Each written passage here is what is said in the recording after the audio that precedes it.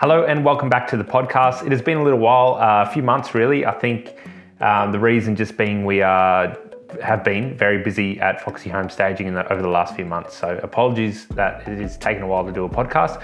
And this podcast isn't an interview either, Jake's typical interview. This episode we're doing Q&A with Phoebe. So Phoebe went live on Instagram and Facebook last week and answered a handful of questions that include things like where she buys her quilt covers from, how did they grow the company to where it is today, what to do when a competitor is undercutting you, can you explain the modern luxe style, how much did you invest when starting the company in furniture, and how to know what furniture to buy when starting out, and where do we buy our feather cushion inserts from. So some specific questions and some broader questions there too. So we're just going to jump straight into the Q&A with Phoebe.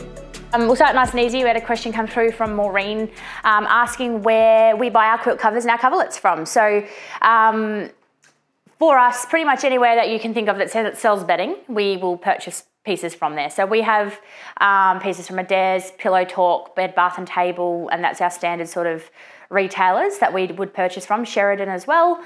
They all tend to have some sort of group that if you join up to, you do get some discounts. So Sheridan have a club, you sign up, you get 10% off, and then they have special sales. They have fantastic outlets as well. Then we have some more of our wholesale accounts as well. So Edie Lifestyle, Canvas and Sasson, Paloma Living, Bandini Design is where we just got a heap of cushions and throw rugs from.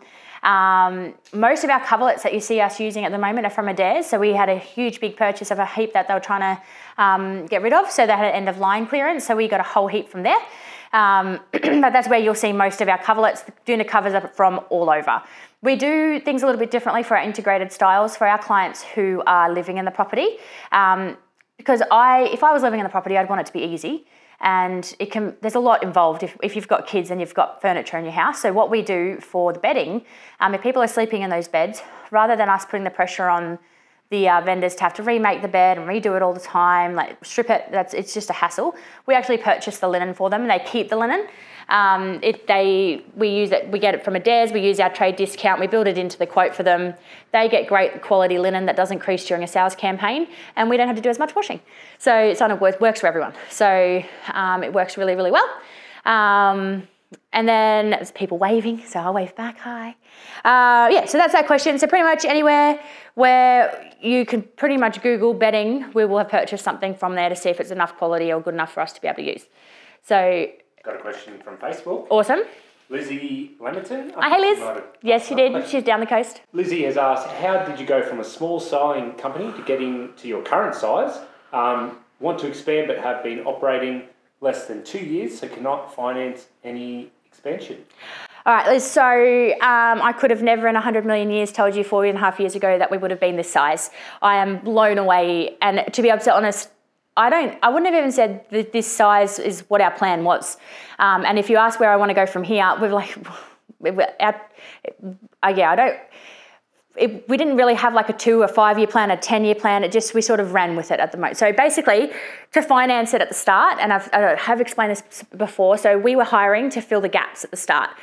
We purchased all the smaller stuff. And I think this is very similar to you guys do down there, Liz. So we purchased all the smaller stuff, and then the really little stuff, like the bedside tables, pieces like that could go into the cars, we purchased. Someone else has asked a question about capital outlay. I don't have the exact numbers, but I know in that first sort of 6 months, I spent around $60,000 of our own cash to get the business, to get all those accessories, everything in there. Job would lock in, I would use the cash from that job plus our own personal money to fund that job, hiring the big pieces, outsourcing removalists, and then it was me out on site, and then basically replicated that over and over again. So every time we used a job, that job was to purchase more pieces, and then went from there. We had my first full-time hire. So Ellen joined the team really early on. So we started in June, she was on board by October. And she was my first full-time hire because it was really early on that I was like, well, for us to scale up, I can't do it on my own. And it was really scary, but Jake told me the numbers, what I needed to be able to justify bringing on one full-time hire. And honestly, I don't have those numbers, but I would be able to let you know if you want to know the numbers. But he basically said we needed to do 4 jobs at a minimum per week for me to be, or 3 jobs a week for me to be able to have 1 full-time hire and to comfortably be able to purchase everything and then basically scale up from there. So, and that's what we've done. 3rd full-time hire was Cody. Which was a scary hire because he is in a media marketing role. Obviously didn't increase directly our capacity, but it was something we really truly believed in, was that we were going to have to scale. To scale up, we needed to have a media marketing strategy, and it's a long-term game. So, and right now it's paying off, and that's how honestly we've got the momentum behind us. But so if I still go back to the beginning, so the hire-wise, it was me, then there was Ellen, and then there was Cassie. Cassie came on in December. So that was all within my first 6 months of working. To get Cassie on, I needed to get another 2 jobs a week. So this is where it's 6 jobs per week that we needed to be doing every single week.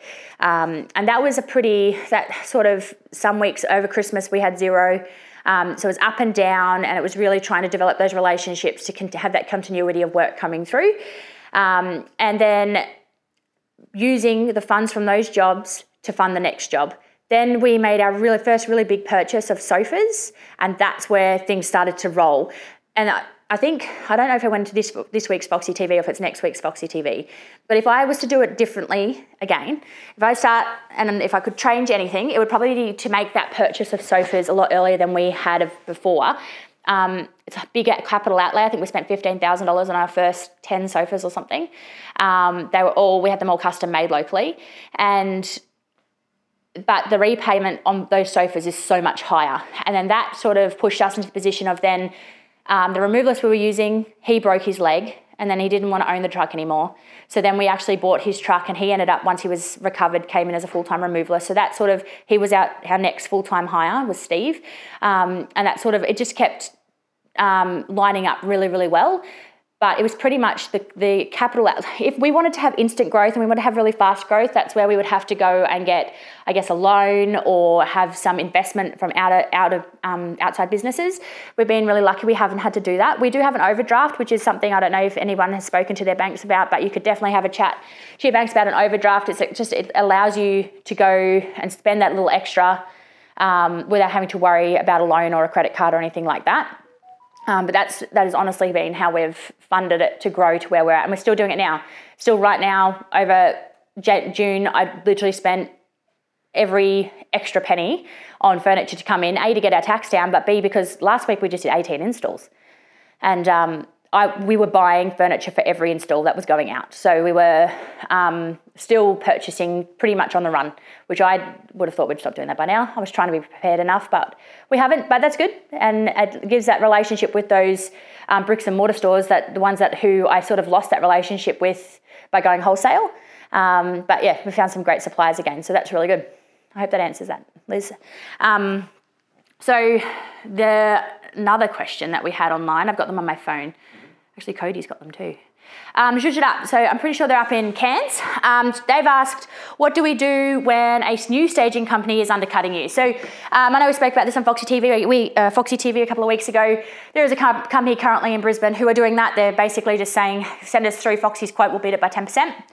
We don't even need to quote. We don't need to go on site. We'll just beat it by 10%. And to be absolutely, and at the start, it's really hard not to focus on companies that are doing that, not to get frustrated and just get really annoyed at it actually. But I gave myself a week to be annoyed, and then I didn't focus on it. So there's always going to be business out there that are cheaper than you. And the way we've positioned ourselves in the market is we're never ever going to be the cheapest. We sort of sit on the high end of the middle bracket, of pricing in Brisbane. But when we go send out a quote, I never ever want to be the cheapest one that goes through. So there's always room for somebody to be the cheapest. But when they're undercutting you, it's not just a direct drop of a price. It's a compromise in the quality. It's a compromise in the number of pieces. It's a compromise in the number of spaces. It's a compromise in, are we having shaggy rugs from IKEA? Are we getting beautiful flat woven rugs? The difficult part, honestly, it's to try and describe that value to a vendor.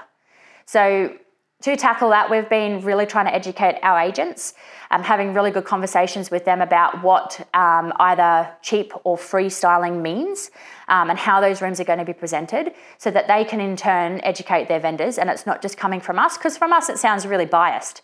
But down at, I forget who said it, down at the ARIC conference when we went down, it was Gary Vee actually, in his session, the agents had said, like, what do you do when everything's all commission based? How do you address that when you're sitting on someone's lounge having a conversation about commission, and X has dropped their commission to 2% and you're sitting at 3.3%? How can you possibly compete? And Gary Vee, he'd used 8 Mile, the movie 8 Mile with Eminem as an example. Basically take all the bullets out of their gun. And you know that when you go into that consult, that if it's for the same agents that's recommending multiple stylists and you're going up against this other styling company multiple times, then take away everything that you know that they're going to try and devalue you for. So let them know let them know that you're priced in the middle of the market. Let them know why. Let them know what value you can bring or additional value you can offer. If you can do a removal service for them, if you can, there's so many different ways that you can add in a value add, delayed payment. There's lots of different ways. Address that all at the consult and take any ammo out that the other company might then use against you, so that they're already prepared, so they're not going to be disappointed or taken off guard. So I really like that approach. I've tried it since and it works. So it's just trying to get my pitch better, and then at the end of the day, not really focusing on it, because focus on our business and the way that we do things, and we're going to attract the customers that we want, because the customers that want the cheapest aren't our customers at the end of the day. So that's how we manage to not ignore, but manage how we can go on with business without focusing too much on the competition. There's always going to be competition. Competition's great and it keeps you honest, but don't have to concentrate on it too much. So Lucy said thank you for the first question. Yes, you're welcome. Tanya's got a question from Facebook. Awesome. Also sent through via the account Lamps Delicious on Instagram. She basically explained Luxe, what goes with it. She has a lot of velvet furniture, gold, blushes, pinks. She's a bit lost as to what style she is. So can you explain modern Luxe? So there's lots of different interpretations, and modern Luxe really depends on your property, because you could go Art Deco, there's so many different ways you can take velvet, and honestly it really would depend on your property and your fixtures and your fittings and what's in your property. So the best way for me to be able to answer that question would be able to see a photo. But if you do lots of velvet on velvet on velvet, can be overwhelming. It's different when you live in your property though. So if you're living in it and you love it, then go with it, then roll with it. If you love the golds and the velvets and you love that luxe feel, then it's your home and it's your sanctuary. So for sale, we definitely would do things a little bit different, but an Art Deco, all those types of homes, we definitely incorporate velvet surfaces. So that's a little bit tricky for me to answer without seeing pickies. But what was the other question that she'd asked on DM, Cody? That was it. It was just okay, cool. Yeah. Awesome. So we had some other DMs today. What was one? Yeah, so we had one from yesterday from Amanda Kaiser. Yep. She's an interior property stylist in Perth. Just want to say I love watching videos and getting heaps of tips. Currently, I hire furniture from an external company and have all my own decor and soft furnishings.